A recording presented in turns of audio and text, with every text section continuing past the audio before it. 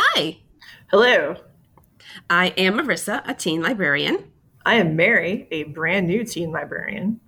and we are here to talk about books. What kind of books? Young adult, middle grade, graphic novels, audiobooks, LGBTQ+, and more. Come jam with us. On the Book Jam. Don't forget to follow us on our social media. On Twitter, we're the Book Jam 1, and Instagram, we're the Book Jam 1. Getting to our whole spiel. So we talk about books. What are we talking about this week? What's our subject, Marissa? This week we're talking about books that feature mental health. All right, so my first book, we talked already. I get to go first today. Thank you very much. So my book, I already called dibs. Sorry about it. No, there's no take backsies at the Book Jam. No take backsies. I go first. My book is called The Weight of Our Sky by Hanna Alkaf. And this book is published by Salaam Reads, which actually is part of a larger Simon and Schuster books for young readers. It came out February 5th, 2019, which feels like a pandemic ago. And I'm going to read the book blurb for us now. Okay, so here's what the official publishers say. A music-loving teen with OCD does everything she can to find her way back to her mother during the historic race riots in 1969 Kuala Lumpur, Malaysia, in this heart-pounding literary debut. Melati Ahmed looks like your typical movie-going Beatles-obsessed 16-year-old. Unlike most other 16-year-olds, though, Mel believes that she harbors a jinn inside her, one who threatens her with horrific images of her mother's death unless she adheres to an elaborate ritual of counting and tapping to keep him satisfied. But there are things that Melati can't protect her mother from. On the evening of May 13th, 1969, racial tensions in her home city of Kuala Lumpur boil over. The Chinese and the Malays are at war, and Mel and her mother become separated by a city in flames. With a 24-hour curfew in place and all lines of communication down, it will take the help of a Chinese boy named Vincent and all the courage and grit in Melati's arsenal to overcome the violence on the streets, her own prejudices, and her jinn's surging power to make it back to the one person she can't risk losing, her mother. So that's a lot. That's a lot. It is. I have also read this book. It is a lot, but it definitely has you in its grips for the entireness of the story. It's kind of a very quick roller coaster where they're not messing around. You don't need 100 pages to get into it. They just jump in. So that kind of takes me to my content warnings and my grade recommendation. A lot of reviewers say grade 7 plus, some say grade 9 plus. I would say grade 8 plus, knowing that, again, any individual reader is welcome to read what they feel comfortable with. And I do quite love that this author actually includes a part in the very beginning that tells her readers, like, author's note, before I say anything else, I'm going to say this book is not light nor an easy read. And in the interest of minimizing harm, I'd like to warn you now.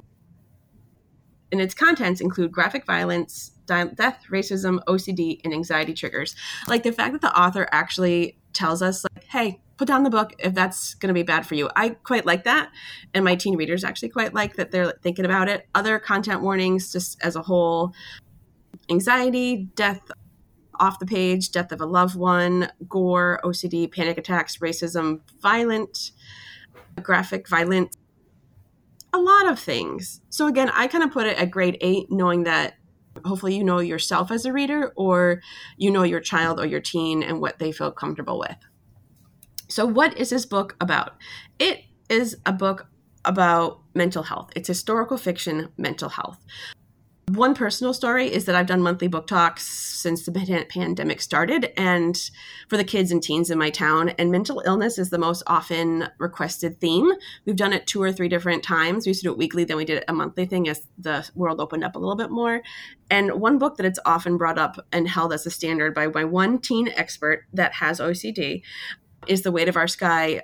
So much she'll always recommend it, bring it up as a standard to hold it to, that when we talked about doing mental health, it was actually kind of hard for me to pick a different book because this one gets brought up so much and she always wants more recommendations for stuff like it, but it's so unique in a way that I hope more books become like it. And so it's not such a standout. Oh, totally. This is also a very different historical fiction, too. Yes. And that's the thing. It's historical fiction, but it's set in 1969. You're like, oh my God, the Beatles. Yes, it has that reference point. But it's the race riots in Kuala Lumpur, which if you're like me, you didn't know anything about before you read it. A lot of adults in their reviews of this book said, I didn't know anything about it. A lot of teens in their book reviews about this book said, I didn't know anything about it. So for a quick back history that in no way do I actually knew this on my own, I had to kind of look it up because this book does inspire you to want to find out more because you're like, I just don't know. I want to educate myself. So there was a contentious election between the Chinese and the Malays. And then what I interpret is that the Chinese seem to get more, come out on top, and the Malays who were in power didn't quite show up exactly as they wanted to. So both parties took to the streets to parade. And in general, by going to the streets, there was rioting, burning down houses, there was murder. The author, Alkaf, does not sugarcoat it. This book is dark and gruesome, and it contains graphic violence, but it's not gratuitous to the point of like horror for the shock value of it. It's really like World War II Holocaust books. They're not being gratuitous to be like, well, this happened. They're trying to report about a topic. So if you want to know more, please research and do more. But because some of the official reports for the number of deaths due to the riots at about 196, although Western diplomatic sources at the time suggest that the death toll was more closer to 600, with most of the victims being Chinese. There was tensions between Muslim Malaysians and also Chinese.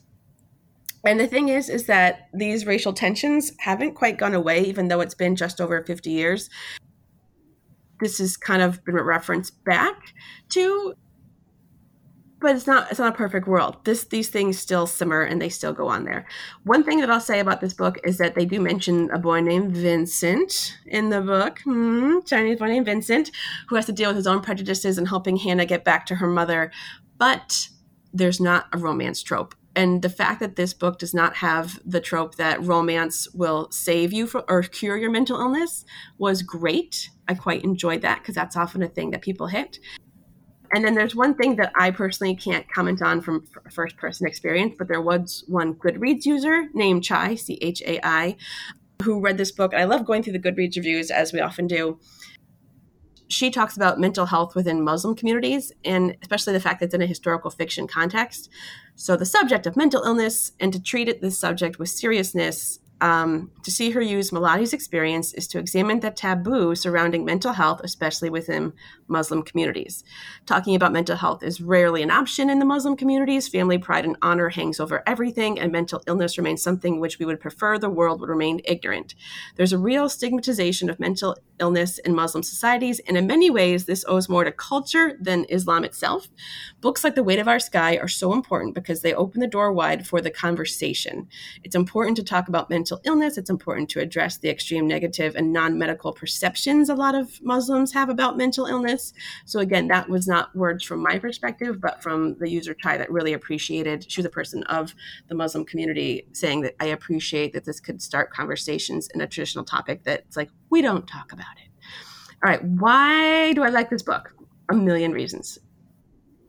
When you look at, I read some interviews with the author. This is often referred to as the May 13th incident. That kind of language diminuizes what happened, so it probably should be called the May 13th riot. So the author wanted to take something that was obscure, not well known outside of the area in the sense of the U.S. We're like, if it didn't happen to us, well, did it even happen?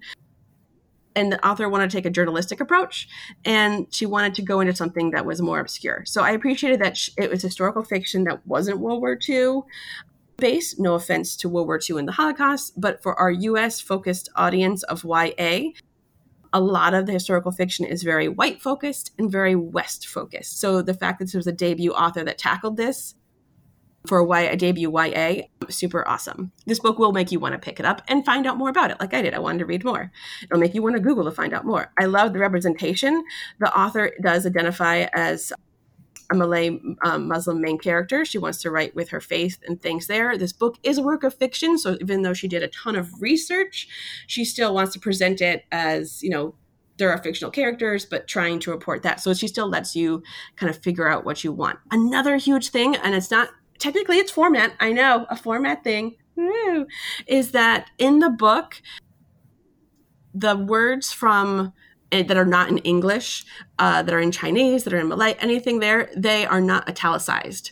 That is a small thing, but it's also a huge thing, because anytime you kind of italicize words, whether say it's in Spanish in certain middle grade books, it makes it other, it makes it different. It shows that like it's not the norm. So just not having that be formatted differently. A lot of reviewers that are actually Muslim or identify as such, they said in their reviews they found it as a really great thing, that they're like, wow, that makes me feel seen. I feel more part of it. So that was super awesome. And then there's representation as Chinese main characters, Muslim main characters, Malay main characters. And even though there's a lot of violence and terrible things that happen in this book, there's still kindness and hope, because a lot of people went out of their way to help other people, not just the main character, but to try and do good even when so much terrible, horrible things are happening. And just to talk about the jinn and the mental health aspect, this is not like the Aladdin's genie kind of jinn.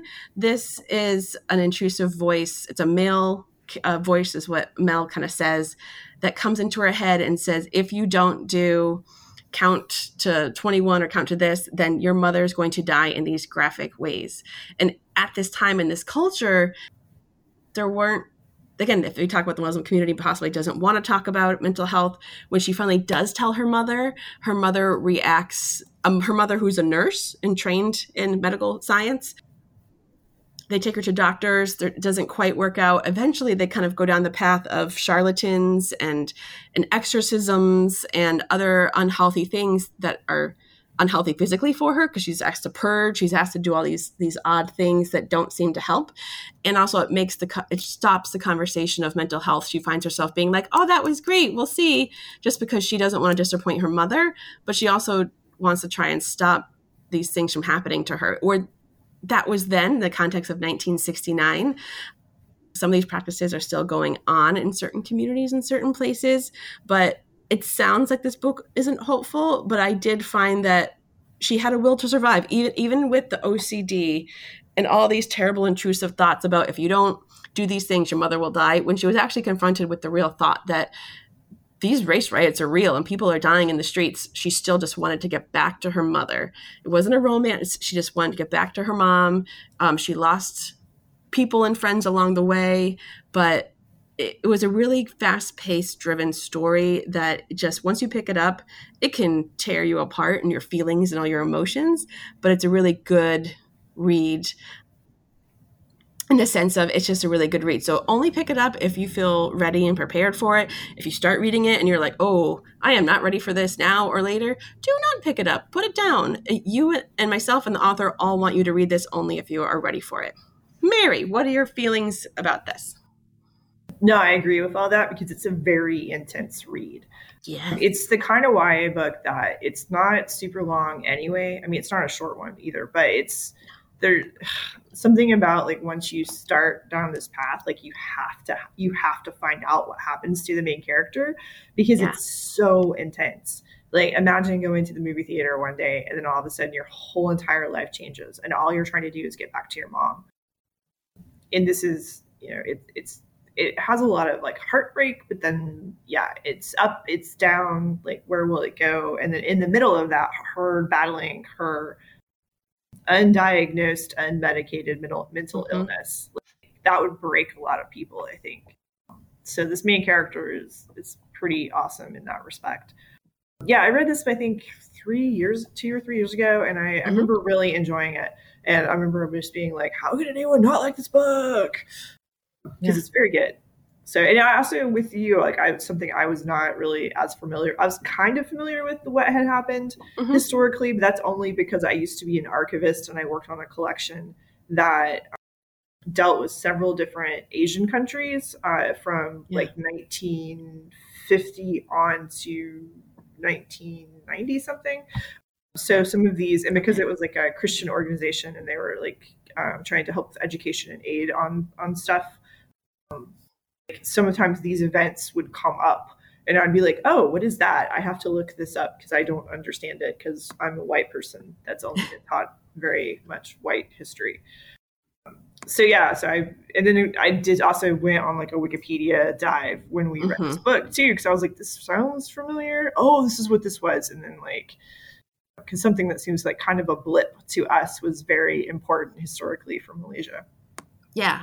And so I know a lot of times when I talk mental health with my teens, they assume it's going to be a United States centered kind of narrative. But again, this one always comes up in our talks. So it's always so hard to find a direct read-alike to it because there's nothing exactly like it. It's so unique. So you can try and do, I can do other OCD books. Like if you're into Every Last Word by Tamara Ireland Stone, same author as Clicked. That can be a more American-centric kind of thing where they're not dealing with a race riot and doing that, or Adam Silvera's History Is All You Left Me with grief and OCD and trying to figure out after breakups. Turtles All the Way Down by John Green is one that people often reference. Even still with the mystery of her friend's father of like 100,000. I still haven't read that one. I audiobooked it, so that was kind of fun. But like there's so many books that like, oh, if you want to go OCD, we can go down this path. Oh, you want to go historical fiction? We can go down this path, even if it's not World War II focused. But this one just stands out. It's just such a weird, odd, beautiful, lovely diamond of a book that's just so unique. Like, it's just, I can't find direct ones like it. And I know Hanna has, she's written a book previously, and she has a new middle grade book coming out. Or I think it just came out, and I buy e-books for our consortium. And unfortunately, The Girl and the Ghost came out in 2020. It's not available as something that I can buy. So I was like, because I really want to read more books by Hanna Alkaf because I like what she does. Oh, I know. That's weird. So do you want to switch gears a little bit and talk about my book? Yes, let's switch gears. I know yours is also serious, but I think it's more modern and possibly a little hopeful. Yeah, this one has, there are some ups and downs in this book, but there's also some really funny stuff that kind of pops up because quirky teens have quirky dialogue, and I'm here for it. So I read Verona Comics by Jennifer Dugan. This is her second book. All right, if that name sounds familiar, it's because her first book was Hot Dog Girl, which I have not read yet. What? I'm sorry. I love it. I know. I was talking earlier about how my to-be-read pile has a to-be-read pile. I'm so behind on everything. But I wanted to talk about this book because A, it has mental health issues all throughout it. And B, I feel like a lot of people didn't really read it because it came out right during lockdown. Like it was, when was it? April of 2020. So it's one of those books I'm afraid that people might have missed that, teens would really enjoy it if they're looking for like mental health books. The intended grade level is 7 through 9. The characters are like 17. They're like juniors, like one's a junior, one's a senior, I think. Yeah. So they're a little older, but I feel like with some of the issues with it, if you are a 7th grader that's ready to read about that, great. But it might be more intended for 8th grade and up. So content warnings, there's a past suicide attempt by Ridley's character. He also has suicidal ideation. He also has emotionally abusive parents. So he's kind of the struggling one with this in this book. And we'll get into that in a second. So yeah, his parents are very narcissistic. So imagine narcissists that have kids. And he just has a lot of issues because he has bad parents and his brain just doesn't make enough of the right chemicals, and he's not at a place where we'll get into that. So book description, because that's pretty great. So Jubilee has it all together. She's an elite cellist, and when she's not working in her stepmom's indie comic shop, she's prepping for the biggest audition of her life. Ridley is barely holding it together. His parents own the biggest comic store chain in the country, and Ridley can't stop disappointing them. That is, when they're even paying attention. They meet one fateful night at a comic convention prom, and the two can't help falling for each other. Too bad their parents are at each other's throats every chance they get, making a relationship between them nearly impossible, unless they manage to keep it a secret. Then again, the feud between their families may be the least of their problems. As Ridley's anxiety spirals, Jubilee tries to help but finds her focus torn between her fast approaching audition and their intensifying relationship. What if love can't conquer all? What if each of them needs more than the other can give? This was put out by J.P. Putnam Sons for their young readers, and which is also an imprint of Penguin Random House because they own everything now. And like I said, it came out in April 2020. So the setup for this book is kind of like a modern day Romeo and Juliet, with Ridley's parents, particularly his dad. His parents are still together, but you get the sense they're together for money reasons, not because they like each other. The mom is living on the West Coast and has moved Ridley out there because he does not get along with his dad. So in his family, it's his mom and his dad who are separated but still technically married. Mom's on the West Coast, dad's on the East Coast. Has an older sister named Grayson as well. And Grayson has it all together. Grayson works for her dad in the family comic business. And they are this corporate comic group that has like bought out indie shops. And they have a bad reputation of just killing the joy of comics. Mm-hmm. Meanwhile, it was her and her mom first, and then her mom met Vera, and so they got married. And Vera has a comic shop, and she also has like a really successful indie comic line too. So she has a story that she's been like writing and drawing forever. There's a bunch of fans. It's great. So Vera also has the problem of Ridley's dad, who's a complete jerk. You also get the sense that his dad is an alcoholic too, but it's never like he clearly has a drinking problem. His dad is trying to buy out Vera's comic line and the comic store. And then you find out later that his group had bought out another indie comic store, and it just wiped them out completely and just like became devoid of anything that made them like specialty shops that like really catered to their communities and whatnot. Because if you have been to your own indie comic store, like I have one that I go to in Manchester called A Hero's Legacy. I love it. I walk in there, they know my name, they, I usually know what I want. Like they'll ask me, "Oh, hey Mary, do you want to like, put this in your pull list?" Like it's a really special thing when you walk into that store and you kind of feel like you belong, which is great because also as a woman growing up, I never had a comic shop like that. I would walk in and they would always like mansplain to me. But like Heroes Legacy is like this special shop of like so much goodness, and they're awesome and I love them. Anyway, that's what Vera's shop is like. And the meet cute for Ridley and Jubilee is great. So you get Jubilee's perspective first. And she's dressed up as one of Vera's like main heroines in this like really cool like peacock formal thing. Her best friend Jayla is dressed up as Shuri from Black Panther. And so they're going to Comic-Con prom because the whole thing with her is that she's been so focused on this cello audition that will change her whole entire life and set her up to get her into like a good like college. Like she's trying to do a summer program. So that will set her up to kind of help like springboard her to the next level. So when it's time to do college auditions, like it'll be good. She's so focused on it. All she does is cello. And so like even her cello teacher is like, you need to live a little, like you need to do something that's not cello just to kind of like break this up for you, kind of go out and experience life and bring that back to your music kind of thing. So she's going to Comic-Con prom, even though she's like, I don't really like this. I don't want to do this. And Jayla's like, you'll be fine. You'll be fine. So they get into the elevator and there's this kid with like skinny black jeans and like a button-down shirt and a skinny tie. And he's wearing a Batman mask. And so Jayla's like, oh, who's off-brand Office Batman? And instantly is like, whatever. But that's Ridley. And so Ridley and Jubilee hit it off, but they don't know who each other are. And they end up meeting again in the prom. And it goes back and forth between Jubilee's perspective and Ridley's perspective. So Ridley almost has a panic attack before he even gets into Comic-Con prom. And so for the longest time, they don't know who each other are. And they exchange numbers. And so he calls her Peak because it's like peacock for like the costume that she's in. And she calls him Bats.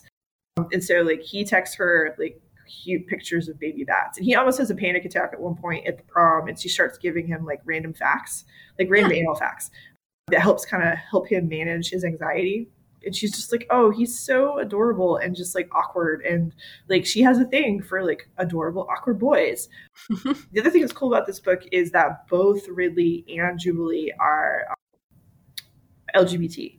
So they're like, Ridley is bisexual, which also is a problem in his family. So there's also some, I forgot to put this, passive aggressive homophobia is the only way I can put that, from his dad and his mom. And if you read it, you'll get into more of the backstory. I don't really feel like I need to go into it. But he's teasing you. Yeah. And then like Jubilee is like, I think I'm bisexual. What if I'm pansexual? But like, I like guys and I like girls. And like, she kind of comes to the conclusion that she doesn't really need to put a label on herself right now, which I think is great, to give yourself the freedom to be like, I'm just going to be who I am. I'm going to date who I'm going to date, and I'll figure it out as I go along, which is totally fine. And it could change. Your label could change that you put on yourself if you want it to. Oh, totally. Which is totally fine. Yes. So, and her best friend, Jayla, is a lesbian, and she has a girlfriend. She's on the soccer team. And then that was the other thing, is like she and the girlfriend are both like co-captains of the soccer team. So like there's like an awkward talk about like, oh yeah, the coach had to sit down and talk to us about like making sure we're doing our responsibilities and not making it out on the field, like that kind of thing. Which we were like, we would never do that. We wanted to win state championships. And then their other friend, Nikki. I will say Nikki doesn't feel as developed as Jayla, because it's the way the friendship is. It's Jubilee, Jayla, and Nikki. But Nikki's kind of like a background friend, sort of. Like, she's definitely close with them. She's on the soccer team with Jayla. But it's clear that Jayla and Jubilee are like the besties. Yes. And so as it goes on, they start meeting. And so Ridley somehow gets himself roped into, because he also really wants his dad's approval, that he has an in with Vera's comic shop, and so he can get it, so he can go out and find secret dirt, right, to the dad. And the dad's like, and he'll be valuable to his dad because he really wants his dad's approval, and he hates himself for wanting his dad's approval. And then that's where, but I think that's also kind of relatable for some kids.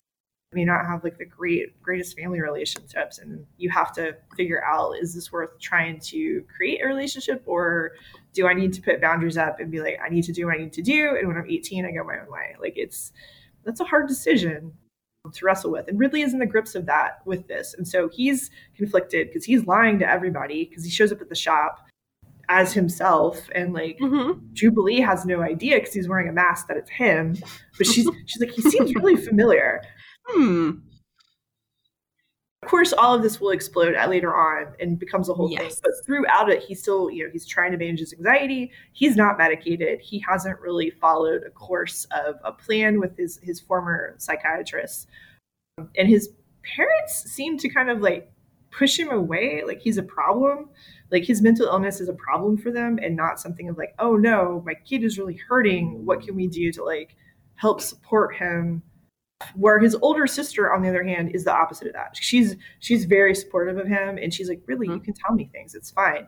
So, but he feels personally, because there's the saying, anxiety lies, depression lies, because he's so caught up into it. He thinks he's worthless, and he thinks he's just bothering people with his problems.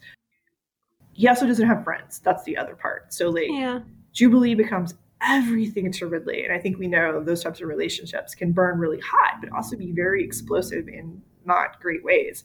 So what I really appreciate about Jennifer Dugan is she really explores the relationship in that, there's a lot of lying going on to parents. Jubilee can't tell her mom, Vera, about what's going on. Ridley's lying to his dad. He's also lying to Vera. He hates it because he knows Vera's a good person, and he knows his dad is not a good person. So he's actually writing fake reports.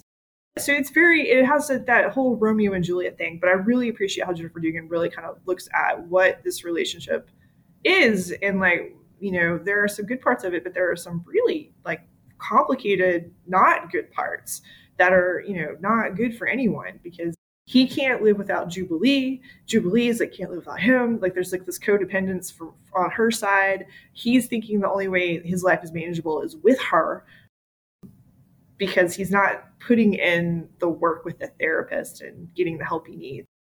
And so it kind of comes to a conclusion with like this whole thing that happens that I'm not going to get into because I want you to read the book. So I know it sounds kind of heavy, but there's also some really funny parts in it. Like, Jayla is great. And Jayla is also very much like the friend that we all need, that sits you down and is like, okay, so you're really into your cello, but now you're really into this boy? I'm really confused. Like, what is up with this? Like, he doesn't seem to be worth your time. Like, he just seems like some other tired white boy. Like, you don't need this. You don't need someone to drag you down.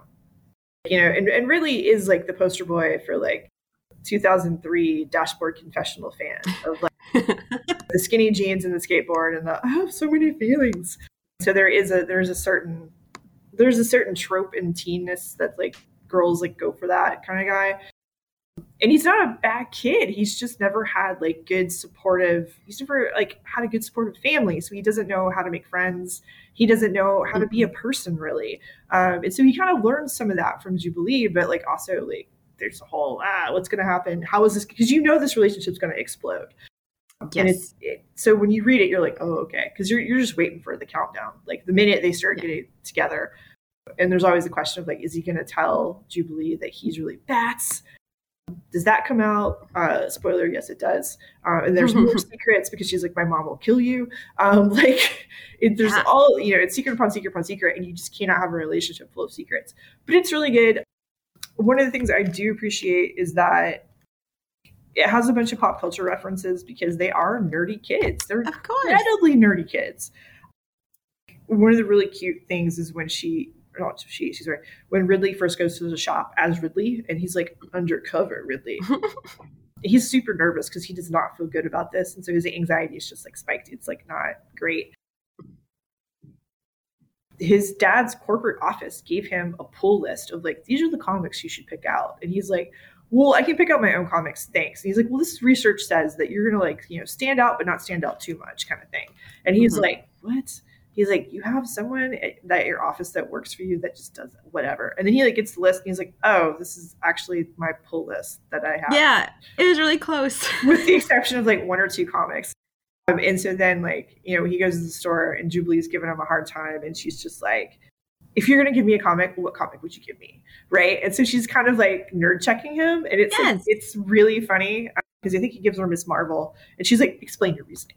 Like 5 reasons why. Oh, totally. And then it's so funny how they like kind of like nerd check each other. And it doesn't really come off as gatekeepy because she's trying to figure out like, are you actually a comics fan? Or are you just one of those fanboys that wants to meet my mom? Because that happens too.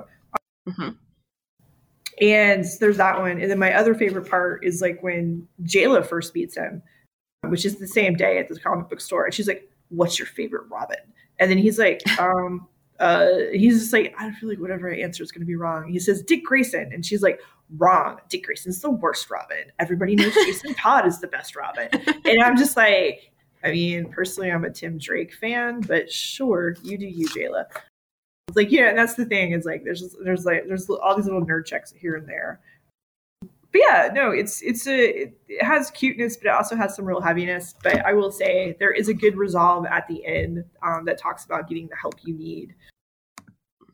One of the things I like is Jennifer Dugan doesn't give you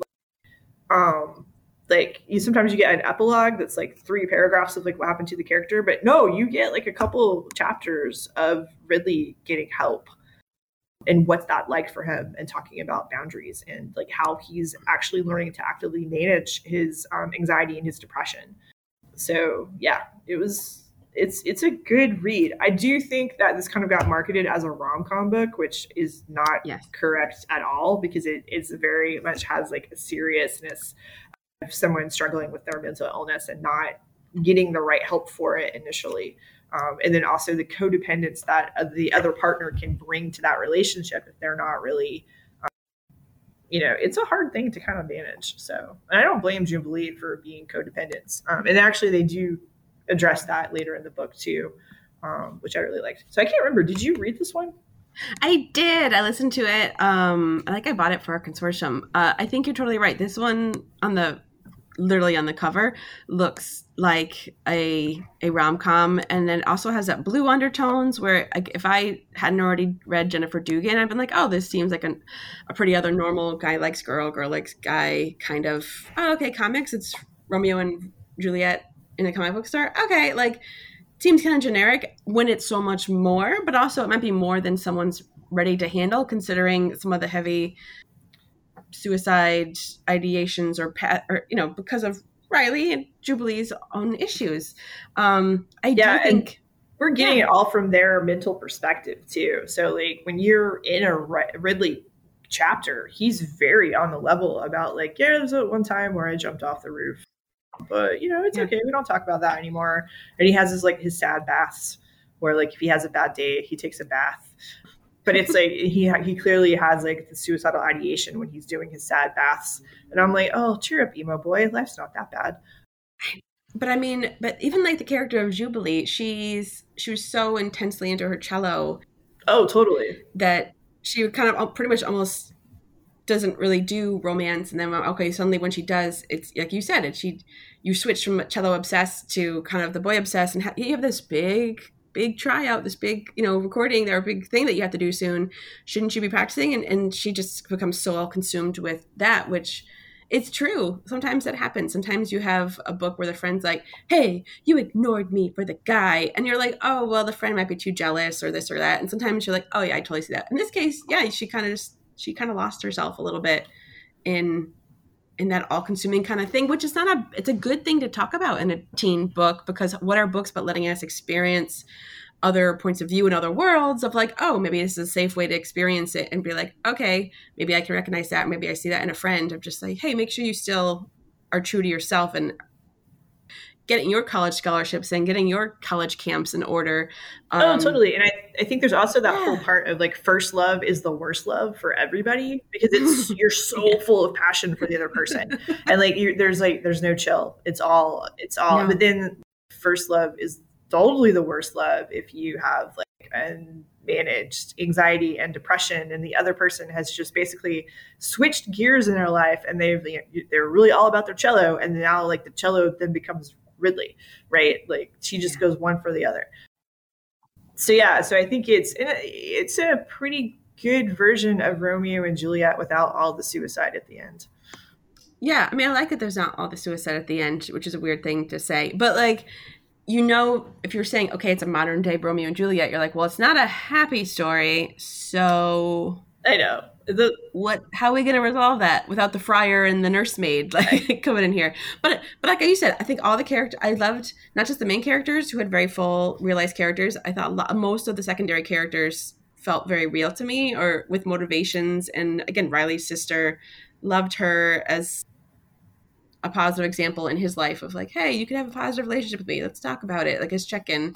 Yeah, because as the reader too, you can see from his perspective, but you can also see a little bit outside of his perspective too, because Jennifer Dugan does a good job that like Grayson really is trying to support him, but he has to like try and meet her halfway. And he's been told by his whole family, well, except Grayson, that he's a burden and that he's the screw up, and he's ruining everybody's life for existing, which is not true. His parents are horrible narcissists. He's just a teen boy that has pretty normal problems, and then some horrible problems because of not supportive parents who are narcissists. Yes. And one book that this one is not a direct read alike, but it reminded me of it, is with the main character, a guy main character that has panic attacks and anxiety, as Phil Stamper's As Far As You'll Take Me. It was a book discussion book that we did.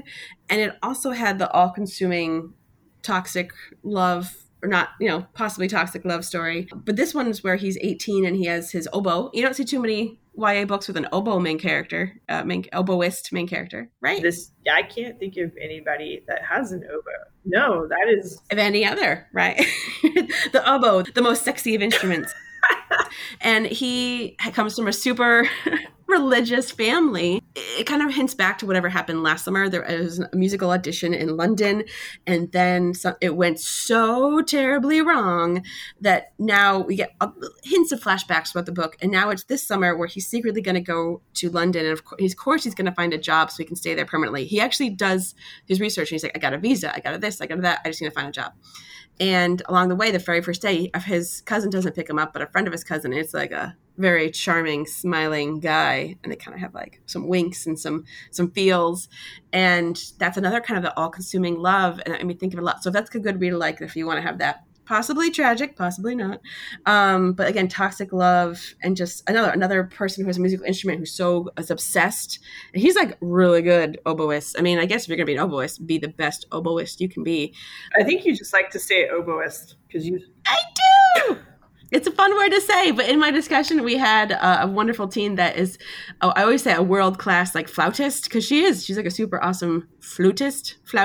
So we kept saying all the musical instruments, but it was just awesome to she was super into it when she heard about the description of this book. I'm like, if you're into London, traveling, oboes, this book is for you.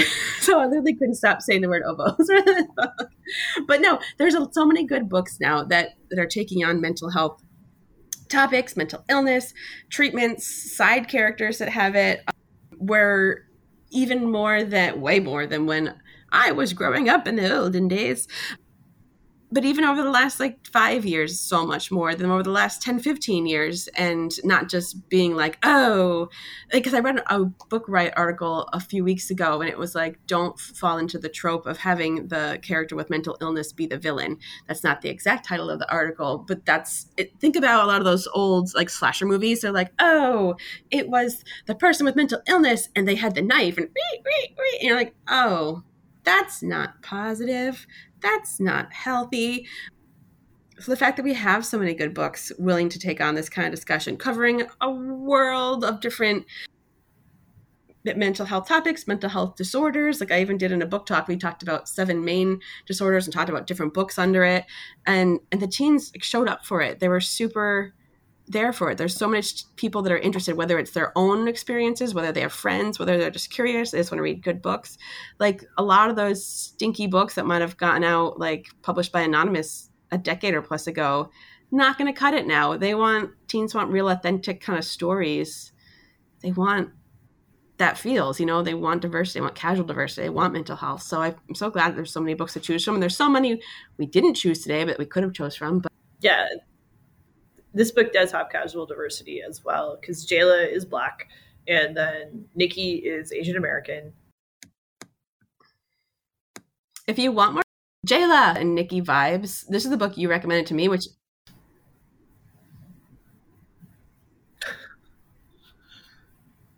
but I'm not sure if you've read it yet. She Drives Me Crazy by Kelly Quindlen. Yes, I told you to read that. Yes. You did, and I did, and I loved it. And it was almost a book discussion book, but the teens voted a different way. They wanted Murders in the Forest for that month. I mean, whatever. So you can have both. Whatever. We did Lost the Never Woods by Aiden Thomas and The Forest of Stolen Girls by June Hur, which, by the way, The Forest of Stolen Girls, go out, everybody read it, just saying.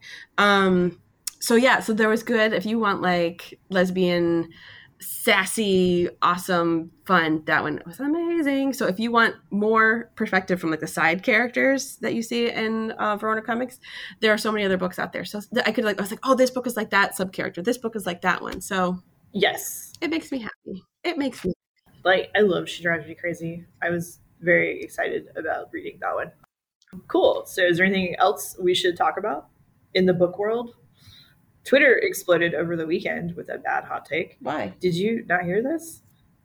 No, I don't really do that. Oh, okay. So book Twitter went up in arms because somebody had a hot take and it was a bad hot take. So everyone had to talk about it. And I understand why everyone had to talk about it. But when I read it, I'm like, why are we having this discussion? Essentially, there was someone, I don't remember who it was. It took me forever to find the original hot take because I was getting all the reply hot takes.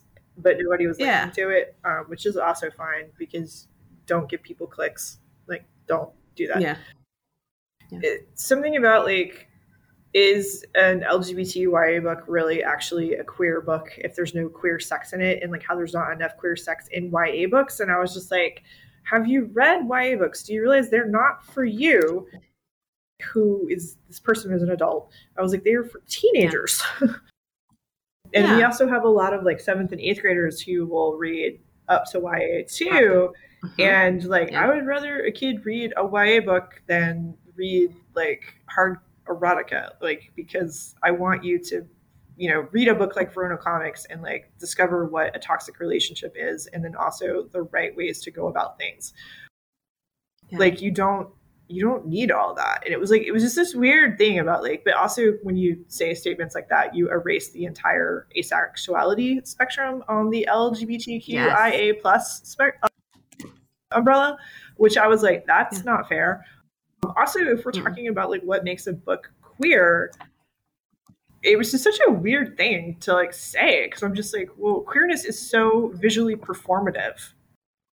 Mostly, right? It's, I remember talking to a teen a couple of years ago, and they had just come out, and their parents weren't like taking it as seriously as they felt they should have. And she was like, "But I look like a TikTok lesbian. Like I dress like a TikTok lesbian on purpose." And I'm like, "Your parents aren't on TikTok, so they don't know. So you can tell them about that." But that's the whole thing. Like when you first come out, you're trying to make yourself, and you're comfortable with who you are, and you're trying to figure it out and whatnot. And you have the confidence. You are visually queer. You are trying to. Well, I want to make sure I wear. I don't know what the kids wear now because I'm old. For a while, it was like hip to have the side shave and the different colored hair, and I feel like Doc Martens have never really gone out with lesbians. No. And it's just one of the things, like when we had the whole conversation with that teen, I was just like, well, don't forget that like you should still be you. So if you have something that you like to wear that is not what a quote unquote TikTok lesbian would wear, that's okay too, because there's no like real right or wrong way to be queer. You just be you. But again, it's so performative, right? It's those necklaces that you wear, or your earrings, or your t-shirts that have the different flags on them. Like I often wear like rainbow Converse, which looks subtle, but then like when I'm walking away, you can see the rainbow pattern on the bottom of my shoes. Because I am that teen librarian. I'm currently wearing a button-down shirt that has rainbow lightning bolts. Thanks, Target Pride collection. Not that I'm the biggest fan of corporate pride, but sometimes I fall for the rainbow button down. But yeah, so I was like, this is such a weird thing. And so basically Twitter just exploded with like, this is wrong. And I was like, yes, please, let's talk about how this is gatekeeping. And it's so weird. People, like, there's so many people that have been like LGBT gatekeeping on stuff. Like, that's not queer. This is queer. And I'm like, you can all be gay. It's fine.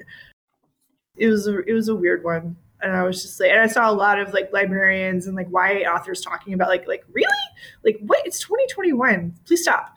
Like, if you want to read this, go read an adult book. Like, do not bring this to YA. Like these YA books are, the right appropriate amount of things that need to be in here for the age group it's written for.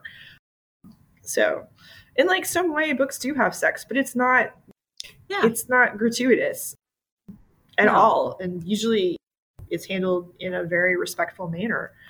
So it's like, if you really want the grittiness, like go read some romance, go read some horror, go read adult romance for adults. They make it for adults, LGBTQ ones they too. They do. And again, if teens want to read up in the adult genre, totally they're more than welcome to. No one's gatekeeping them on that either. Because a lot of high school teens that are like, yeah, I don't want to read teen books anymore. I want to read adult books. I'm like, okay, well, what do you want to read about? So like, what genre? So like, okay, we go there, and then we kind of pace off. Yeah, because that's fine. No one's saying what you want to read is wrong. It's just I got to figure out where you're comfortable at. Because I don't want to throw something like and that's the tough part, whether you're questioning the teen themselves or the parent or the grandparent or the reader person that's going to give a gift to a random teen. I'm like, well, you've never met this teen, you don't know what they like, you don't know. Okay, that's the hard part. Like when you're working with a teen, it's pretty easy because the teens also will self-select what they want. Like I remember I had one kid that was really into high fantasy, and she had, she was in middle school and she had just moved up into the I'm reading like upper YA fantasy. I'm reading some adult fantasy. And I was just like, okay. And I remember we were talking about a certain book series, and I was like, well, I think you'll really like this, but I don't know if I want to give this to you yet. Like I might want to wait a year just to give yourself a year, because it does have some stuff in it that can be, it's got some sex in there that I'm not sure you're ready for. And she's like, oh, I read such and such. My mom let me read it. It was fine. I don't really care about that. I just turned the page. I just want to get to the part with the dragons. And I was just like, so sweet. Yeah. So like the kids do that. Like which I was just like, oh, okay. And so like when she told me that, I was like, okay, we can open this up a little bit for you. And I had another teen too that like had read every single Holocaust YA fiction I had in my last library. And they were in 8th grade. They're going to be, they're going to be in high school next year. And I was just like, I think it's time to put you into adult fiction. And this topic, you've master coursed out of it here. Yeah, and like what you're comfortable with, and so that if you get to a point, I was like, I'm gonna say, if you don't feel like reading the rest of the book, you don't have to go to the next one. So, and then they were like, oh, I can read the adult books. I was like, there's no reason why you can't. Like, you're already reading at an adult level as it is. You're okay with those concepts. Yeah. It's fine. With some of the conversations we've had, so like you will be fine. And I understand that. And there's so much like World War II historical fiction that's been written a lot in the past. I mean, overall, but especially in the past 5 years has come out. So it's just like, here's a new pool for you to swim in. Like, kids will get to where they need to be, but they still need to be given appropriate books. But I'm never going to gatekeep on the kid. You know what I'm saying? Basically what you just said. Yeah. They'll let me know, like one of my teens who's now in college, but yeah, she was a senior, and she's like, you log your own summer reading, no judgment on what you read. And I think she ended up reading a whole bunch of like adult romance, like not bodice ripper, but they were more contemporary. But I was like, cool. So that's what, like, great. You read 30 books in about just over a month because you were so into it. I'm like, great. So I'm like, I can try and, I'm not skilled in adult romance on that certain topic, but I can try and help you find it. And she's like, oh, I got this, Miss Marissa. I was like, okay. I was like, because again, at a certain point, not that they outgrow us, but like we are experts in a certain field, but we also have other ones with graphic novels here, there. Oh, totally. And how many 7th and 8th graders have you had that have been like, Miss Marissa, I want to go downstairs and grab that Stephen King book? Oh, yeah. Yeah. I have a 5th grader. A girl's reading Stephen King since she's in 5th grade. And her parents are like, can you try and keep her in the teen room? And I was like, here's the thing. You can totally read this. Great. You can handle pretty much anything in here. Asterisk. You know what I mean? And so when I finally got to have her in during the pandemic, she finally came in. I was to be like, here's the bloodiest teen book. I'm like, go with this one. Go with that one. Go with this one. I'm like, okay. Yeah. It was so much fun. And she can handle it. I'm like, if you can handle this, you can handle that. And she can self-select. If she's like, this one, not into it, fine. I gave you 20 other books. I know. So basically, I guess my whole statement is, if you're an adult reader that feels like YA isn't sexy enough, then you need to just go read like new adult books or adult books. Yeah. Those are the books that are for you. Those books are not. And there's a lot of people that read like YA and are just like, oh, in their 30s and stuff. And that's fine. Yeah. Our job is to read YA to a certain extent. And we do enjoy it. I also do read adult books. You just never hear me talk about it because this is a YA podcast. Yeah. But yeah, so I'm just kind of like, check yourself, people. Like, yeah. So there are books for every different age, and that's not saying you have to be that age to read them, but they're written for that age. So again, new adult is a perfect suggestion because that's where sexy time kind of comes into it more, especially with realistic. There's a lot more sexy time, but that's age appropriate. Yes, unless we're talking about Let's Talk About Love, which is a new adult book that is ace and awesome. Oh, that's a beautiful cover. It's a great cover. Yeah, it's one of those covers where I'm just like, because of the bells, we get really awesome covers with black hair now. Did you see, there's also, you missed it too, there was a whole Twitter thing with different Black authors talking about, like, because of this book, and they referenced Dhonielle Clayton's The Bells, because like the Bells cover has like this awesome, she's beautiful, and like, part of The Bells is that it's this dystopia where we have these like certain people that are, well, the Bells, who can make you over to look however you want. Like, they have this power, they can change how your face looks, they can do all this makeup and stuff like that. And she's just got like this awesome, like natural hair. And she looks so cool. Yeah, all these other authors were talking like, because of this one, I got this cover. Because of this cover, because that cover, I got this cover. And so some of the covers referenced, I want to say, I can't remember if Slay was one, because Slay is also another one. So we get like those like, Black Girl Magic covers that I'm just like, yes, because I want our Black girls to be able to see themselves on the cover of books. So also, did you hear there's that Little Women book's about to drop soon? Like, I think it's in the fall. Yes. I just got a notification for the e-arc I can get. Yeah, I got that one too. Isn't it Many Happy Endings? So the So Many Beginnings is by Bethany C. Morrow. That's one that has like 4 beautiful, it's a Little Woman remix. That's a whole new trend for a thing. But the other books that I super duper loved is a song of Wraiths and Ruin. Oh yeah. the Roseanne A. Brown. I read that first one, loved it. Can't wait for A Psalm of Storms and Silence, which is the sequel coming out sometime this year. I also finally read A Song Below Water, which has two girls. It's not a photorealistic picture. It's more one of those graphic kind of pictures, but there's two girls, two different tones of brown skin.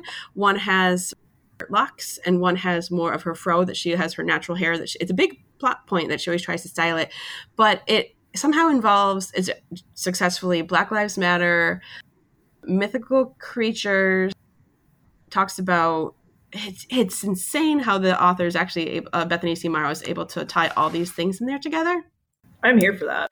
But so it's in Seattle, and it's like Black Lives Matter, another Black person has died, and then there's this murder of a woman, and then no one knew or cared about her until someone called her a siren, because sirens do exist here. Only Black women are ever sirens, so sirens are often prosecuted, and if they find you, they can put the police and authorities that can put a collar on your neck. That means you can't speak because they have powers of persuasion. So one of the main characters is a secret siren, and she's living with her friend. Her friend actually lives with her and her family, and she is something not quite normal, but she doesn't know. Her mom has died, and she's been the survivor of the 5 in the park because 4 of the kids got turned to stone, and this girl survived. It's a world of sprites, all these things, and Ren Fair. It's so much in one book, but again, it's part of those beautiful girls on covers, beautiful Black girls on covers, which they need. Like, You Should See Me in Your Crown. I love it. Like, even the especially the photorealistic ones. Like, this one's still more drawing kind of. But I love that. So, and I got the email about the So Many Beginnings, the Little Woman remix. Yes, it looks really good. So it's like 4 Black sisters during the Civil War. I'm really here for that book. And now I want to read the book you just talked about. So I think we've given everybody lots of books to read, because we always end up like pushing a couple others as we talk about stuff. Because you've read every book. And I am always not every playing book. catch up, but that is okay. Thank you for joining us on the Book Jam. Publishers, don't forget that we will totally read the ARCs if you send them to us. Please send us ARCs. We love ARCs, and we love talking about good ARCs. So I think if you listen to us, you kind of know our jam. We love LGBTQ books. We love pro-feminist books. We love nonfiction books, realistic books, graphic novels. We talk about middle grade and YA, all of it. So pretty much, reach out to us. We'd love to hear from you. And thanks for listening. And we'll see you next time on The Book Jam. You just got jammed.